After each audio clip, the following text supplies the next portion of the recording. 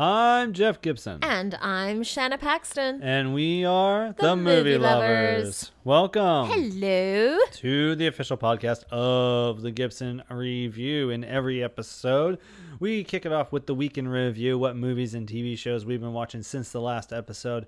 Move on to the main event, which is a main topic of discussion or a main review, and then normally have film faves, which is our respective list of our 12 favorite movies around a particular topic. The joy of movies today will go on without film faves. In this episode, we will have a week in review segment, and our main event review will be of the United States versus Billie Holiday, which is Lee Daniels' latest film. Oh, first, I have a correction to make. Okay, so in the last episode of the Movie Lovers, we counted down our 12 favorite movies of black cinema, yeah?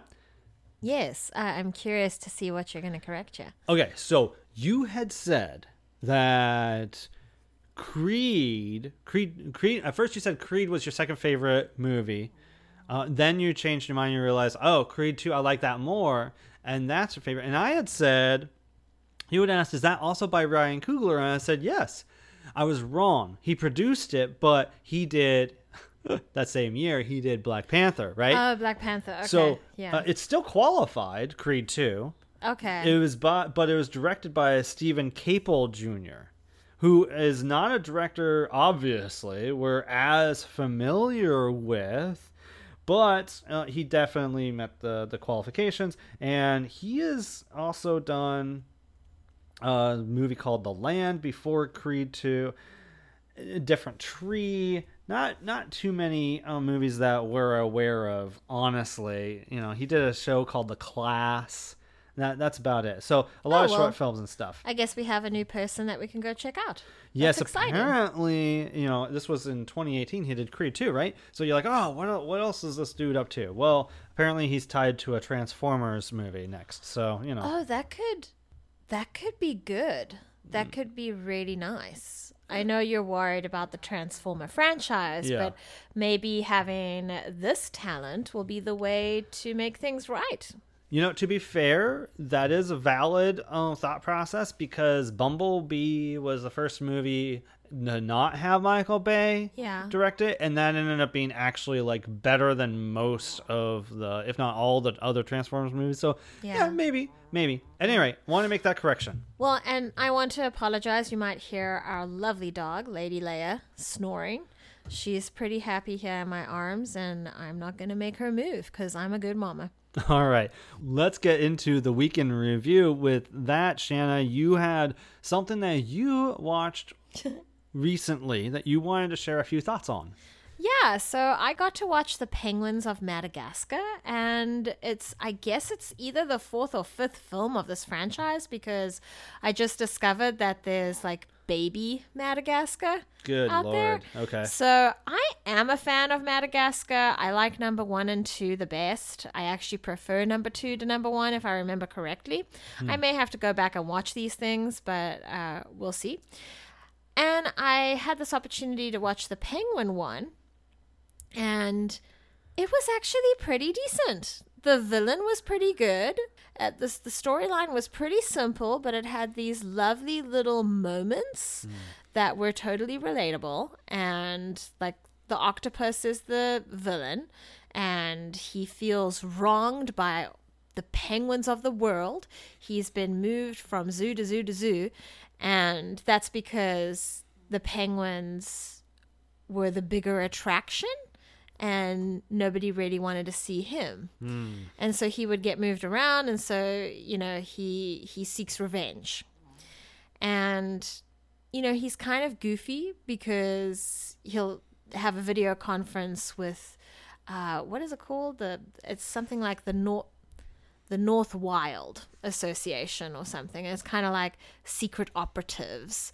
So that's where the Benedict Cumberbatch wolf character comes in. It's this wolf and polar bear and snow owl and seal, and they're all working together to help animals. Okay. Like penguins who can't take care of themselves, but we all know these 4 penguins can take care of themselves just fine. Right, yeah. And it's really fun seeing the antics that occur between the 2 groups. And they learn from each other, which is lovely. I do like learning opportunities in stories. So I actually recommend this. If you're a fan of Madagascar, or if you vaguely liked Madagascar, or if you were one of the people that got to watch the Penguins of Madagascar TV show on Nickelodeon, I think it was, I would say go check this one out because it's actually kind of good.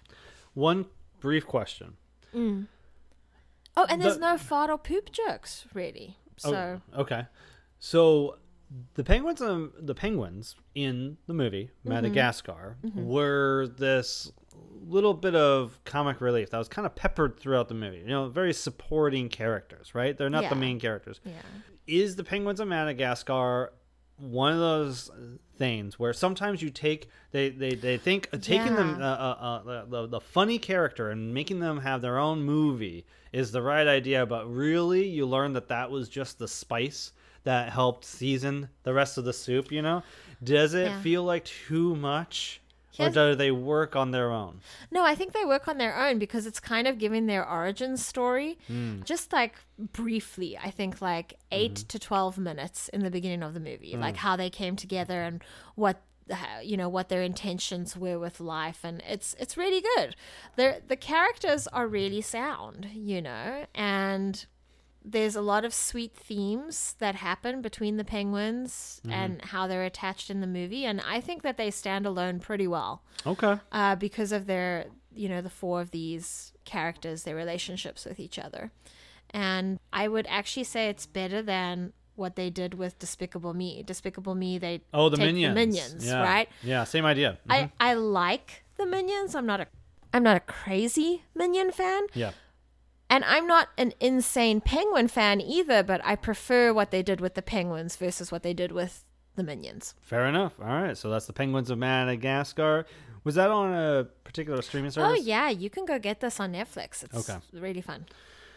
Cool. And that's everything for your weekend review, yeah? Yeah.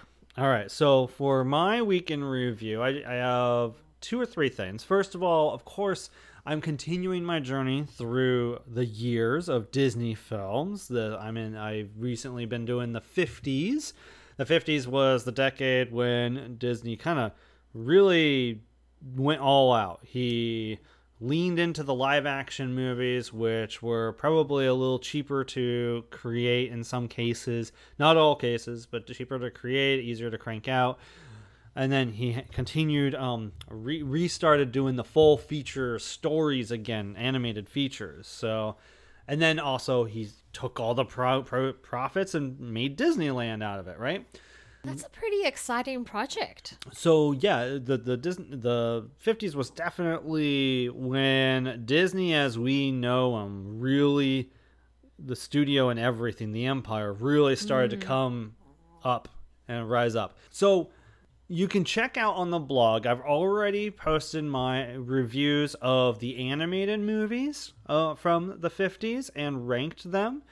And I'm right now working on the live action movies of the 50s. The animated movies is interesting because you could see this progression in terms of storytelling, them getting better and better at the storytelling part through the course of the decade. And that's really interesting. Now with the live action, there's a lot of adaptations of books, adventure books and stuff. And so I'm working my way through. I got about 5 more left to go before I'm able to pop out that next feature. So go to thegibsonreview.com to read about that.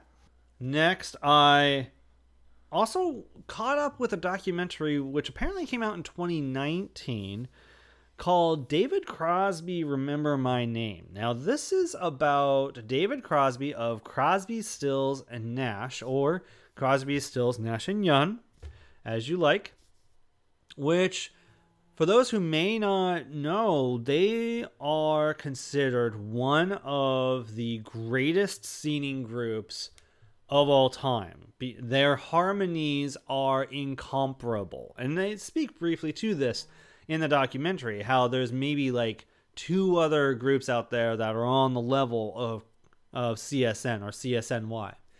And the thing is, though, that this particular member of the group, David Crosby, he's had a very troubled history with drugs and how that's affected his relationships with Stephen Stills and, I just forgot his first name, Nash. And you have this portrait of this guy who's in his 70s now.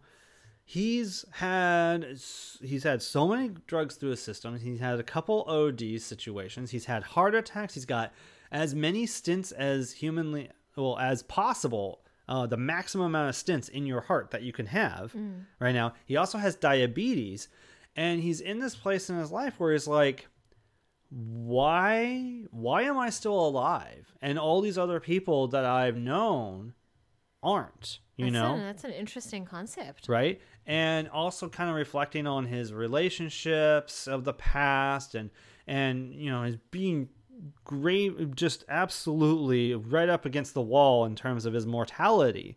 And, to the point where he knows that, like, he's still touring, by the way. He's trying to create solo albums, trying to do his own thing, because singing is all he's got that he can contribute to the world, right? That's something that's very important to him. But he knows that it's very possible when he leaves his wife behind to go tour, that might be their last goodbye. And it talks about how he has to reconcile with that and how his wife has to reconcile with that. It's very fascinating. It's great stuff. It's moving. It's very poignant. And it's a very interesting look at a musician. If you at all are interested in rock docs, I definitely recommend checking out David Crosby, Remember My Name. Lastly, I checked out rewatched a movie that I've been kind of wanting to take another look at for the past couple years, from, I think, 1992, if I'm not mistaken. Needful Things, an adaptation of Stephen King's novel about a man who opens up an antique shop in Castle Rock. Of course, Castle Rock is the small town that appears in many of Stephen King's stories. He opens up a shop in this town, and he happens to have just the right thing that you want. And the thing is, you might not be able to afford that one thing, but I'm sure he has a deed, a trick perhaps, that you can fulfill that will help pay off your debt to be able to have this thing that's important to you. It stars Ed Harris, Max von Sydow, Bonnie Bedelia from Die Hard, Amanda Plummer, and a handful of other character actors are in it. And I remember really liking it when I was 12 or whatever age I was when I saw it. I remember being very surprised a couple years back when I saw the Rotten Tomatoes score for this was like 29%. And like, really? I don't remember it being that bad. This movie is not that great. It really isn't. There's a lot of logic issues, a lot of lapses in logic here throughout the movie. These people are willing to jump to huge conclusions very easily and readily about who might be doing XYZ thing to them. And really, really fast at escalating things. I've never read the book. I get the idea that there is a kernel of something here, a very good idea here. I'm not really sure how the book handles the logistics of it, just common sense and stuff. I mean, you would think it handled it better for it to be a bestseller, but this movie does not. So it's kind of a bummer. Kind of add it to the heap of bad Stephen King adaptations, unfortunately. It seems to be like there's a small, finite number of really solid adaptations of Stephen King movies. But this is not one of them. So, and honey, for you, this is not a movie for you, because there is a dog, and it's not just that something happens to the dog. It's that something horribly traumatic happens, that this goes beyond like taking revenge on somebody. You're like traumatizing this person for life. It's really, really awful. And it's hard to come back from. So yeah, I don't Yeah, recommend. you feel good about watching that movie? I don't recommend it. Yeah? Yeah, I really don't. I'm glad I revisited it after. Well, now you know why the score is the way it is. Yeah. It's fairly valid. Anyway, so that's my week in review. We have one more movie to talk about for our week in review. We caught up with the other new release from this past weekend. Warner Media released Tom and Jerry on to HBO Max. I didn't see it playing in theaters. It's supposed to be, but I didn't see it listed in any of the theaters nearby. This is, of course, trying to revitalize, bring back the Hanna-Barbera cat and mouse duo that is, of course, full of zaniest, slapstickiest of physical comedy and pratfalls. Shannon, you were really looking forward to this. In fact, you were like, what? Yes, you were the one that was like, are we watching Tom and Jerry? I'm turning it on right now. So what did you think? You tell us a little bit about your background with the characters, and did this measure up to your expectations of a Tom and Jerry revibe? Okay, so I think most of us know that the creation of Cartoon Network was because this particular, I can't remember the person's name, but they got all the rights to the Hanna-Barbera stuff. Was that Turner? Was it Ted Turner? Did he own Cartoon Network? Maybe. And then he needed somewhere to put all of these cartoons, all these characters. And so he put them onto Cartoon Network. So when Cartoon Network came to South Africa on satellite TV, I think I was 7 or 8, and I got to watch Tom and Jerry all the time. I mean, they would let it run for 6 hours. It is Ted Turner, by the way. He created Cartoon Network. Okay. And, I have favorite episodes. I think my favorite episode is probably the one where there's no way this is what would happen, but that's the fun of it, right? They're in a basement, and Jerry and the baby mouse, they flood the basement with water, and then they unhook something on a fridge or a freezer, and they stick it into the water. This is an electrical thing, I'm pretty sure. And they stick it into the water, and then it turns to ice. So now they ice skate around the basement. So I've always liked that level of shenanigans where you're doing something impossible in a home. Yeah. And I've always liked seeing how Jerry uses everyday items to furnish his home. Right. That's always been cute. I've always liked how how Tom screams. He has this particular scream shout type thing. But I guess I also forgot how violent it is. And it is at times racist as well, unfortunately. Oh, the old shorts are? Yeah. So we have to acknowledge that. Anyway, so seeing Tom and Jerry, I'm a big sucker for live action layered with animation. And so it looked pretty well lit and looked really well executed. So I saw it was on HBO, was going to watch Major Crimes, but was like, okay, we're doing this. And I didn't have any expectations of the film because I think that that's the best way to go in when something from your childhood is trying to get revitalized or whatever. So reheated, rebooted, revived. Stick that remade, in the microwave. Whatever, yeah. So I didn't have any expectations. I liked what they did. I like how they built the world. Essentially, they take all the animals, and all the animals are animated. From a goldfish to the main characters to elephants. So it's really great. There are no live action animals. The animals in this world are animated. Yeah. And what was nice about this film is they incorporated a lot of characters from the show. They have the bad cats, the alley cats, they have Tom and Jerry, of course, they have Spike, they have the bulldog, yeah, and they have the cat that Tom is always into, the one that's white that has a purple bow, but I think sometimes she has a black bow as well, if I remember correctly. And I really like that.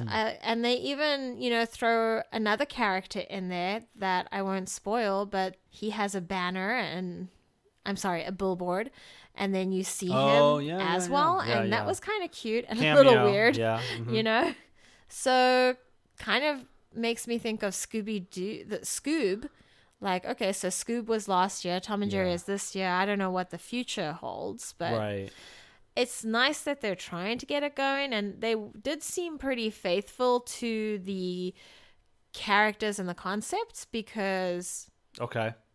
Jerry is sitting on a pillow with a bottle of champagne, and going for it. And In a hotel, in a really hotel, fine really 5-star fancy- hotel. Yes. fancy place. And then they're fighting over the champagne, and then they didn't hold back on the violence, Right. Yeah. Uh-huh. And so I was like, oh shit, that's actually really, I can't show any young kid this actually. So, Well, okay. What age would you say that this is an appropriate movie for a child to enjoy? What age do you think is an enjoyable age for this? I think maturity comes into play, and the ability to know story from Okay. like, hey, this exists only here. Like, we don't go and hit the cat with a shovel or whatever. Okay, so maybe not a toddler. No, that's Okay. I'd probably do like 9 or 10. Okay. All right. All right. Fair enough. Anything else you want to say about it? No, I think it's a fine film. I'd maybe give it a 5. I do not think it's a fine film. Here's what I'll say. I appreciate it. First of all, this is from the guy who brought you Fantastic Four and Fantastic Four: Rise of the Silver Surfer, and maybe even Taxi with Jimmy Fallon, if I'm not mistaken, and Queen Latifah. This guy does not have a great history. Yeah. Tim Story. This is the kind of movie that starts off with hip-hopping pigeons flying and singing to you. But here's what I like. First of all, there is a creative choice made here by having all the animals in this world be animated. Yeah. And I appreciate that there is a creative choice being made, because it gets around this whole issue of everything else is live action except Tom and Jerry, yet nobody reacts to the kinds of things that Jerry can do, right? No, or not Jerry, but Tom can do. Like, no one's ever like, hey, how come that cat is able to pantomime? Or how come that cat is able to play a piano? No, like, these are established as kind of the normal baseline ground rules in this world. If anything, it's impressive that the cat might be blind and can play piano, Yeah. And, but I appreciate that. And you're right. It is true to what Tom and Jerry was in many ways.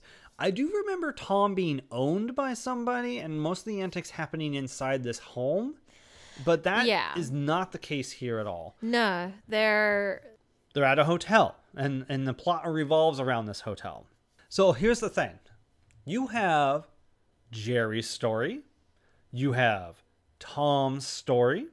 You have Chloe Moretz story of conning her way into getting this job at a hotel. And then you have like kind of a Michael Pena story, someone who works at the hotel. I don't care about any of them, any of these stories whatsoever. Sometimes you get more of the Chloe story than Tom and Jerry, but at the same time, Tom and Jerry, like, this, their shtick is they're chasing after each other and constantly having like things fall on Tom's head or whatever, right? So it's like, how do you stretch that out to 100 minutes? This movie is 100 minutes long. Yeah, it probably didn't really need to be that long. No. And it feels like 2 hours. So I do not like this movie, Sam. I do not like it. Okay. At all. It's not unwatchable. I will give you that. It's not an unwatchable movie.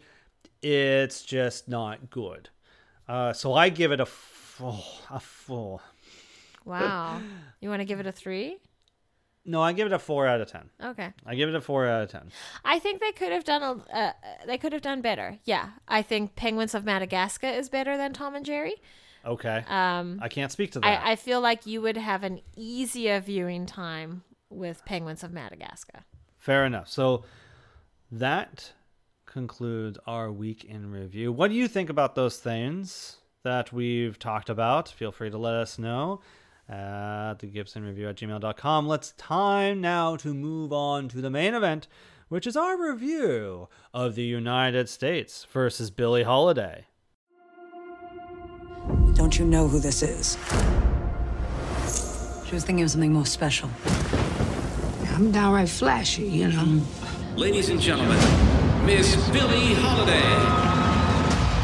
Reporters keep asking me, Billie, why you do the things you do? This is what I tell them. All love me. We love you.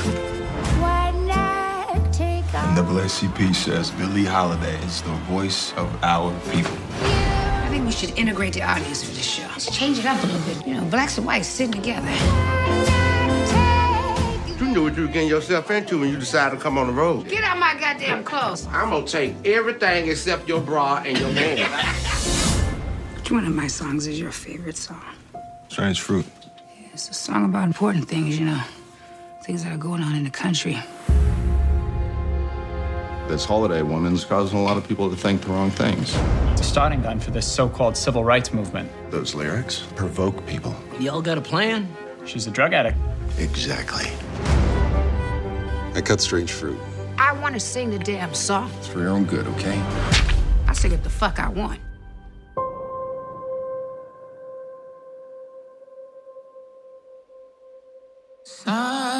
southern trees Get her off that stage. bear strange fruit. They won't let me sing nowhere. No clubs, no money, no nothing. You gotta understand, baby. Right now, I'm in a situation. You said we could beat this, Billie. I need something now. Blood on the leaves You're like a hammer. Come right back and it hit harder than before. and blood. She's singing it for all of us. Ain't no other Negro star bold enough to do it. Black bodies swinging I'm being followed. I'm not gonna cower to no feds. in the southern breeze. She's made something of herself and you can't take it because she's strong, beautiful, and black. Strange fruit hanging from the poplar trees.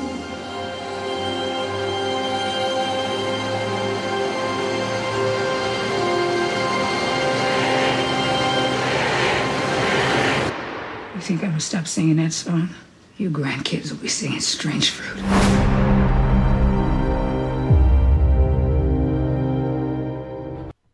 And that was from the trailer to The United States versus Billie Holiday, which is available on Hulu. According to IMDb, this story follows Holiday during her career as she is targeted by the Federal Department of Narcotics with an undercover sting operation led by black federal agent Jimmy Fletcher, with whom she had a tumultuous affair. It is directed by Lee Daniels.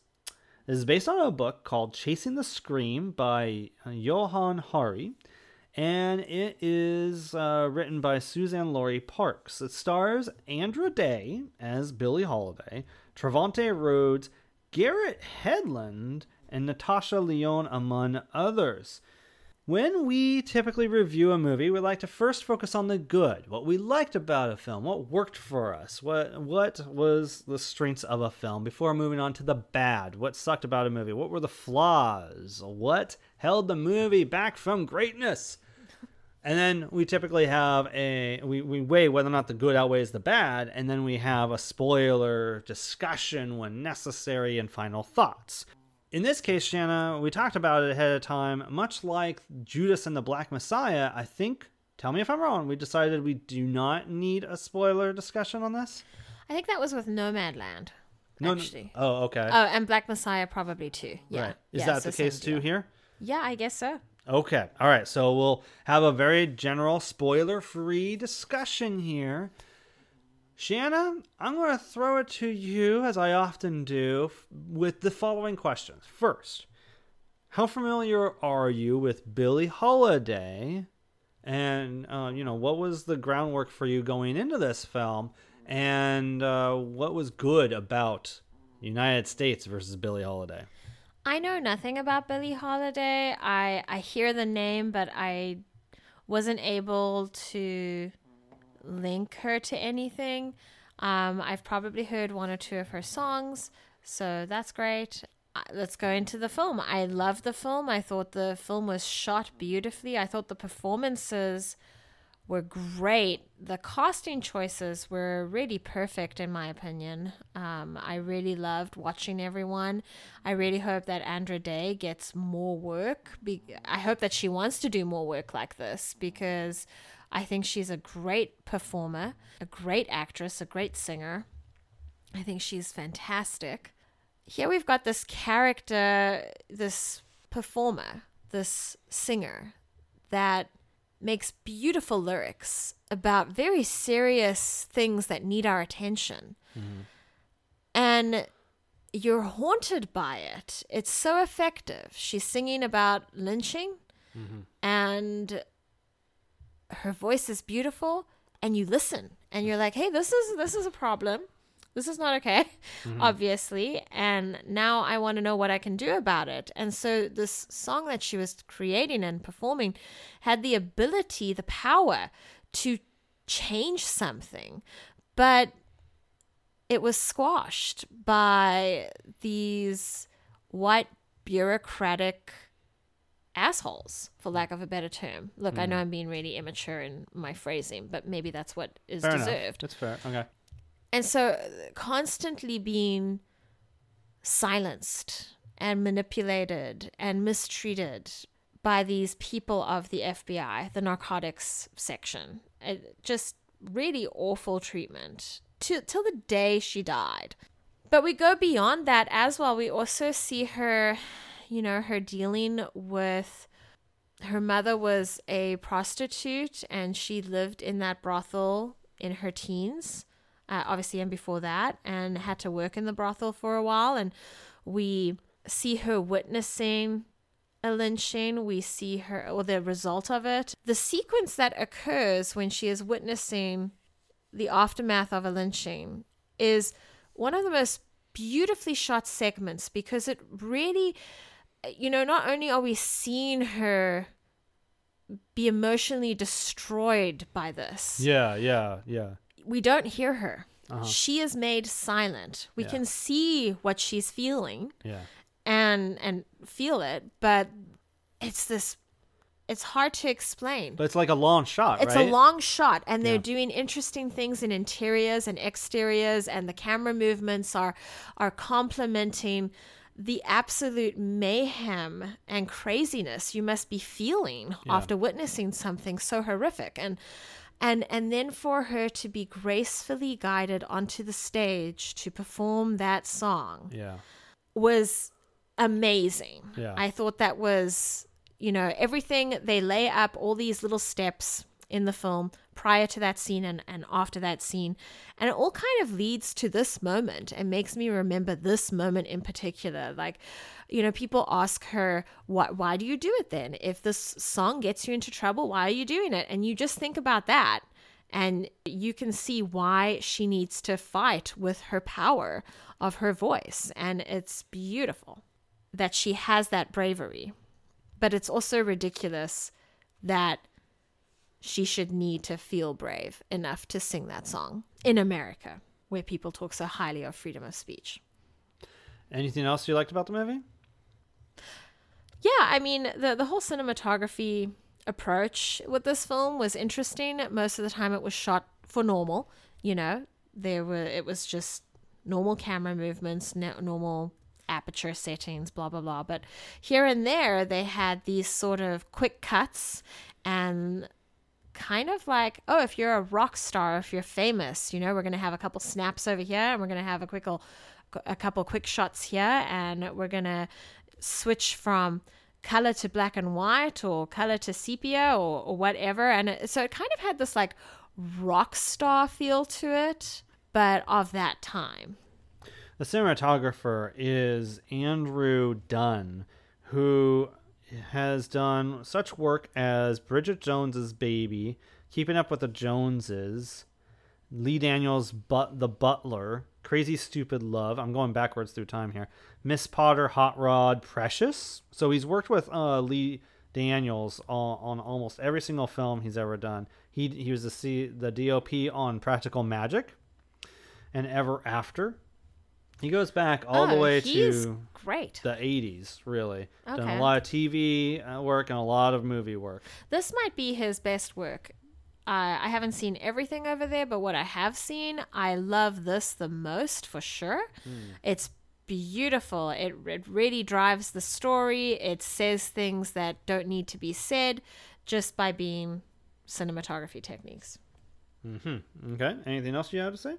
Well, let's find out what you have to say, and I'll see if I forgot anything. By the way, this is nominated for 2 Golden Globes, which is airing the day after this recording, 2 days prior to you listening to this. It's nominated for Best Dramatic Performance, Andra Day, and Best Original Song. I didn't notice an original song in this movie because I heard just, Billie Holiday songs. Well, what is it called, the original song? Tigress and Tweed.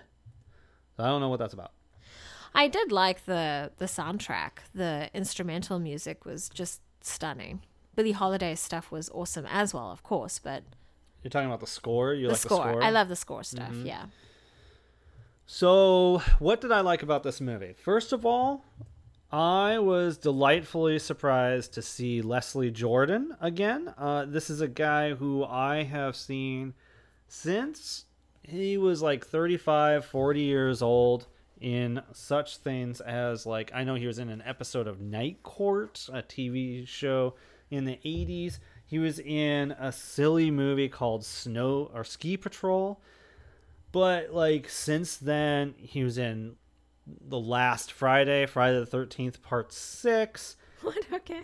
And he's done just so much TV stuff. He was in a show called Hearts of Fire with Marky Post and so many things. So he's a guy that kind of pops up every once in a while, but I haven't seen him pop up much in recent years. And so seeing him again is a delight for me. Andra Day is extraordinary.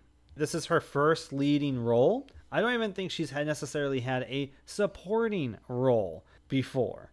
And in fact, Lee Daniels was given pause because he wasn't sure that she had enough experience until he heard a recording of her. Look, I don't know enough about the production to know if she's lip syncing to Billie Holiday or if she's that good of a mimic that she's able to recreate Billie Holiday's singing voice. But the way she talks and everything, she is extraordinary. She really is like giving it her all here, seizing this opportunity with this film. Anything that you could say about this movie, there's nothing negative you could say about her in any way. And there's scenes every once in a while, like there's a scene with a bellboy where Billie is trying to get on an elevator with a friend played by Natasha Lyonne, and the rules of the establishment they are at is, well, segregation. Black people can't be in the same elevator as white people, and black people have to take a service elevator, if anything. And just the indignity that Billie Holiday is being faced with, but also the bellboy saying, like, A, I have to enforce this because I don't want to lose my job, but also, B, black people are getting killed for less than this. So, like, please don't cause a fuss. This bit part player plays this scene so well. I want him to get more work too. Where you see his side of things and empathize with him. Mm-hmm. This guy who has like a 2-minute scene, as much as you're able to empathize with Billie Holiday. That's really a strong scene. I like that they came back to him after Billie had left, because she decided... There's a shot. You're talking about a shot. There's a shot that comes back to him, and you can just see that he didn't want to do that, but that he had to. And you see him like regretting and feeling this tearing within himself. And lastly, there's similarly an arrest scene. Spoilers for real life. She gets busted from time to time for being in possession of narcotics. There is a particular scene where she's busted by the FBI, and she feels betrayed by a particular character, and the way she plays that scene, it could have been so melodramatic, but she plays it with this rawness that literally strips her bare, and has a strength behind it and a defiance behind it that is a highlight in the film. So that's what I will say is the good about this film. Shannon, was there anything that you thought was the bad? What didn't work for you about the United States versus Billie Holiday? No, I mean, like, I always get upset when there's a misogynistic, abusive husband, but that's just personal, you know? Yeah. Like, that's a personal peeve. But I thought everything was weaved together really well. I loved all the characters. I loved each character that was somehow connected to Billie Holiday in this film. You saw them be loved, but you also saw them get hurt by Billie for whatever motivation, whether it was going and being with this abusive asshole or whether it was the drugs. And you see how much they love her, how much they are her family. Yeah. And I loved that. Yeah. You know, it's like you mentioned the bellhop character. It's about Billie Holiday, but all these other characters who may or may not have had much screen time, what screen time they do have is phenomenal. Okay. All right. That's not necessarily something that's bad about the movie. Yeah, I actually forgot about your question. Yeah. Is there anything? I don't think I can think of anything bad, really. This will be a film I'll come back to again and again because I think that there's a lot of layers to it and a lot of things to be seen and interpreted and experienced. Well, okay. All right. Was there anything that you thought didn't work well? Well, Shanna, I don't know if you know, but the song Strange Fruit is about lynching. The song Strange Fruit is about lynching. Did you know that the song Strange Fruit, it's about lynching? If you say that again, I'm going to smack you. That's how I felt watching this movie. Oh, okay. Okay? I didn't feel that way. Like, Oh my God. I wasn't bothered by it. Really? In that I wasn't bothered that they were driving the point home. Because how they begin the movie is, hey, lynching, they tried to abolish lynching. Oh, yeah. And it didn't work in 19 something. Yeah, 1936, I think. And then they end the movie with, we brought it to the Senate again. Yeah. And it still hasn't, the ban on lynching has still not been passed. Man, the subtlety is just right there. Well, it's obviously an issue, Jeff. I don't understand. Here's the thing. This movie bludgeons that point in your head so much. Lee Daniels, he made a mark when he made Precious, which is now like almost 12 years old, which is crazy. Precious was a very heavy, hard-hitting, but somehow very well-made film that looked at a lot of issues that this young black woman was facing. Lee Daniels is anything but a subtle filmmaker. I feel like Precious is not a subtle film. And I feel like he has been hitting these notes on this piano as hard as he can in every film he's made since.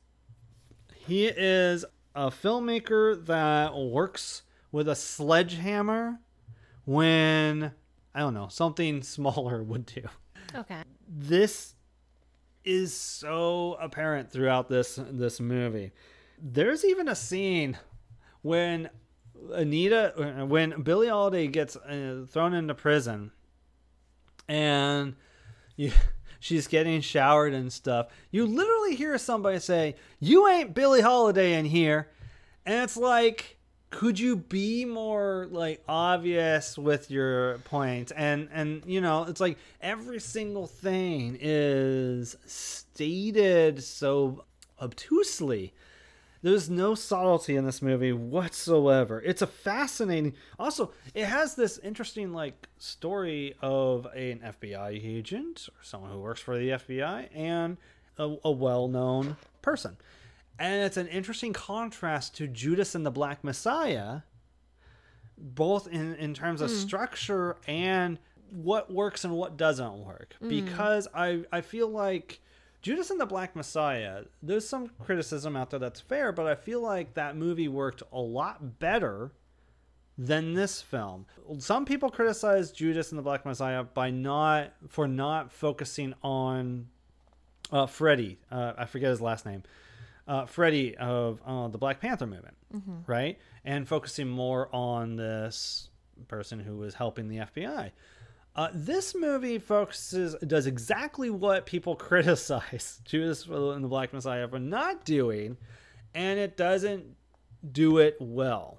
So, in the sense that it's following Billie Holiday, it's about Billie Holiday for the most part, and this person who works for the FBI is a supporting character that becomes involved. I actually feel like maybe the way to do this is to actually have focused on the FBI character as the entry point into Billie Holiday, and that sort of structure and framing the film that way may have been more interesting and more powerful than what we get here. Because what we do get here is something that's sometimes very hits a lot of tropes that we see in biopics, sometimes overwrought, and is just a really hard 130 minutes to get through. And that's the other thing. It's 130 minutes, and it was a tough go for me. And then it's even and it has this trope of this retrospective framing device of the biopic of tell me about your life back then, and we go back. Well, let's go back to 1937, and it's just oh boy, this is the kind of movie we're going into. It's so man, it's not good. Okay, but, so what I got from that, is that you didn't like the approach that they took with this biopic. That's one of the things. Yes, it's a little tropey in the manner in which they deal with the biopic genre. Sure. Yeah, that's one of the things. Yes. Okay. Yes. The format was an issue for you. That's one of them. Yes. And okay. So the writing, the structure of it, the absolute lack of subtlety that exudes this film throughout. Yes. And also you spoke about how you appreciated the cinematography and editing techniques where all of a sudden it'll go into, I don't know if it was 8mm, 16mm, or what. It's almost as if they were like putting in real footage of Billie Holiday, but I don't think it was. It might have been here and there because they credit Billie Holiday on IMDb. So I don't know. Which is weird because I never saw the real Billie Holiday in this.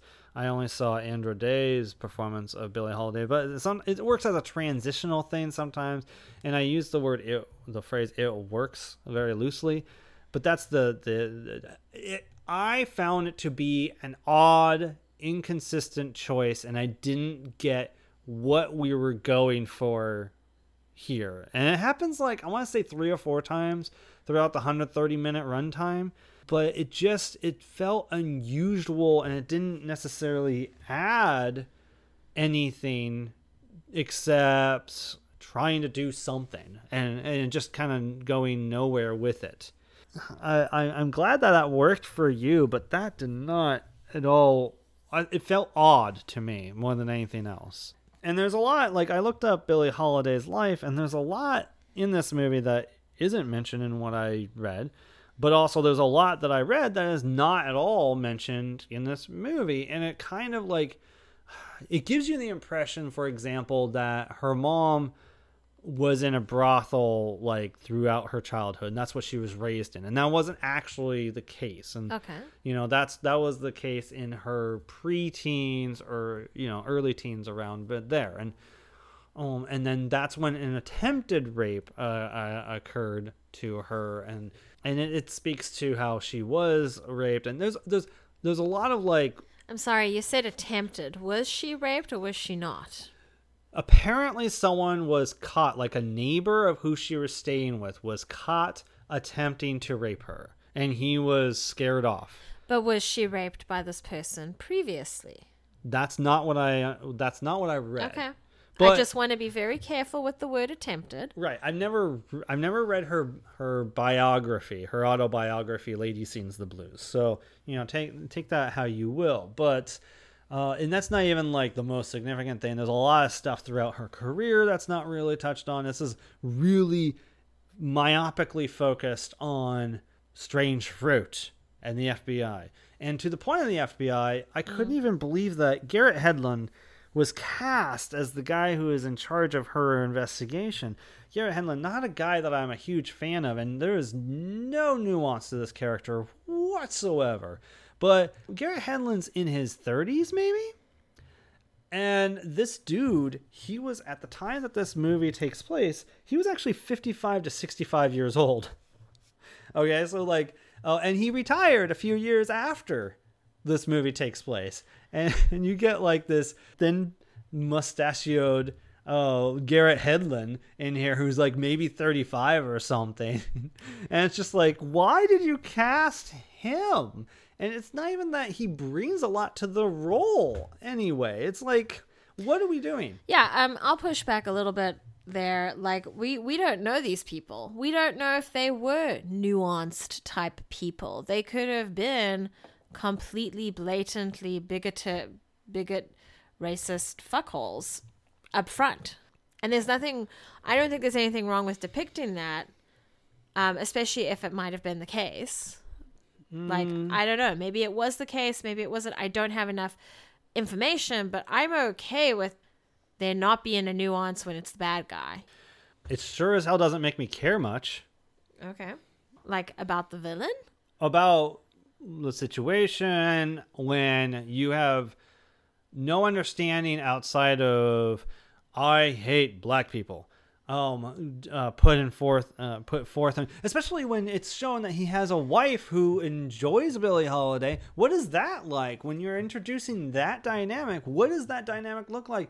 What does that look like with in his personal life? Like, what is motive? Is it just a job for him? What is going on here? What is driving him? And Garrett Hedlund, he just does not have the skills to even suggest with a facial tick like anything going on with this dude outside of just absolute blind determination. Okay, so just to clarify, because I'm just making sure I understand here. Like, okay, I mean, do you need there to be a reason for the white man to have a reason to hate the black man? Like, do you really need that? I mean, some people just hate. You know? Like, I get where you're coming from when it's with regards to, hey, this story needs this. Yeah. But I don't think okay, so you're saying it needs that? I'm saying, well, first of all, what I was bringing up was this age disparity in the casting. Sure, fine. From who this guy actually was. Sure, separate to that. To what we see. And maybe there's actually that's just the tip of the iceberg of how this person is translated poorly on screen. Okay? I don't know anything about this guy. I never even heard of this guy prior to this movie, but I am given nothing by what is on the screen. It's not really about a story about why this story is about how a black woman singing essentially a protest song, what her life has been. And other black people around her with different fields of work, etc., what their experiences have been. I don't need to know about why the white man hates black people. The movie is literally called The United States versus Billie Holiday. The driving force of the plot is this FBI investigation of Billie Holiday. So you want a reason for hate. They're literally asked, why do we care so much? And we're not given much in response. Okay, fine. This is kind of exhausting for me, so I'm tapping out. Fair enough. I know you have good intentions. I know you're like, we need more of this, we need more of spice A, B, and C in order to have a fuller film that lasts forever. Look, this is no Straight Outta Compton. This is no Boys in the Hood, where it's like it's taking this capsule of time and really educating us and having full characters, full stories, motives that make sense, blah, blah, blah, blah, blah. You mean better films? It's not a better film. I guess what I see what you're doing. United States versus Billie Holiday. The best part of it, I think, is the cinematography and the fantastic performances and the casting. And obviously, after talking with you, the story could have used a little more tweaking. Motivations could have used more tweaking. If you're going to say United States versus Billie Holiday, well, what does the United States consist of? And obviously in this case it's bureaucratic nonsense, but okay, what else of that? So okay, got it. Okay, but this is a movie that you said you would return to, so does the good outweigh the bad for you? I think the good does outweigh the bad. I think it's one of those great intros into Billie Holiday. I think it's a good intro into here's this piece of Black history and Black experience that you might not have been exposed to otherwise. And that's probably it for me. I think the good outweighs the bad. What do you score it out of 10? Probably a 7. Okay. What about you? I think a great performance, perhaps one of the best performances we're going to see in 2021, is utterly wasted in a shit movie. I give this movie a 3 out of 10. It is a real tough slog. I do not recommend it. By all accounts, if you want to see a slightly better rendition of Billie Holiday, check out Diana Ross in Lady Sings the Blues. I haven't seen that, but it is got a slightly better reputation than this one. Hopefully with good reason. I'm going to give it the benefit of the doubt because this is a tough slog. And Lee Daniels, he has some work to do to be a director of nuance and of substance and of subtlety. He has a long way to go. So that's my take on the United States versus Billie Holiday. That's Shanna's take. Obviously, we have differing viewpoints. I'm sitting here holding on to my lips with my teeth. I'm like, I think we need to move on before we start a fight here or something. And we shall. Yeah, here we go. Now we're moving on. Why don't you guys let us know what you thought about this movie and help educate us, or Jeff rather, on what are we missing? We are completely open to hearing your opinions. Not necessarily fighting back or pushing back necessarily. Go ahead and fight back, push back. I'm okay with it. I'm saying you won't. Okay? I'm setting up the expectation that you will hear people out. All right. Yeah, Jeff, you can take it from here now at this Email point. us at thegibsonreview@gmail.com. That is going to do it for this episode of The Movie Lovers. Shanna, share Where there's not much loving happening yet. Here's the thing. I don't think I'm going to do another movie review with you in the style of, we're only going to talk about it on the podcast. Oh, come on. No. Come this on. is a dangerous game because I thought you were having a good time. I thought you were with it. I thought you liked the cinematography. Turns out I don't know my husband. This is like the expressions that I was seeing was like, oh, that's interesting. What an interesting move. Yes, a little bit like MTV. Yes, very good. Yes, taking it back a few days. Very did not nice say choice. that. But That's what I thought your expression said, and obviously I know shit. So. Oh, it was, well, that's a choice. Okay. So I don't know if we're going to review like this again. Oh. It's very dangerous ground. It's so much fun. Share with people where they can find you online. You can find me politely at Shanna_Paxton_photography on Instagram. Reach out. Tell me what you thought about the film, how you liked it, how you thought the cinematography choices were a good one. Or a bad one. Feel free. No. Be honest. And then on Flickchart, you can find me at Spellbinding A. Where can people find you so that they can let you know about your misunderstanding of the cinematography? Like I said, thegibsonreview@gmail.com. Go to the main website, thegibsonreview.com, to find all features, reviews, past episodes of The Movie Lovers, and so much more on there. Follow on Facebook.com/thegibsonreview or on Instagram, thegibson99. We have polls on Instagram there. Actually, we've had a couple polls. I think at least one since the last episode.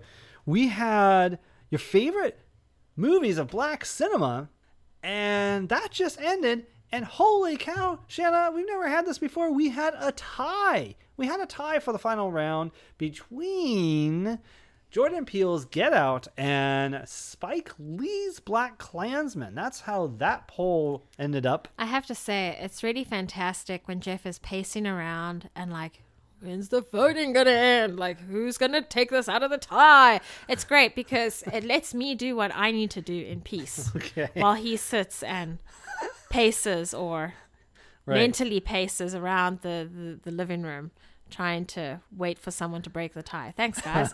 If we could do that for next time again, too, it'll give me a few minutes to do what I need to do.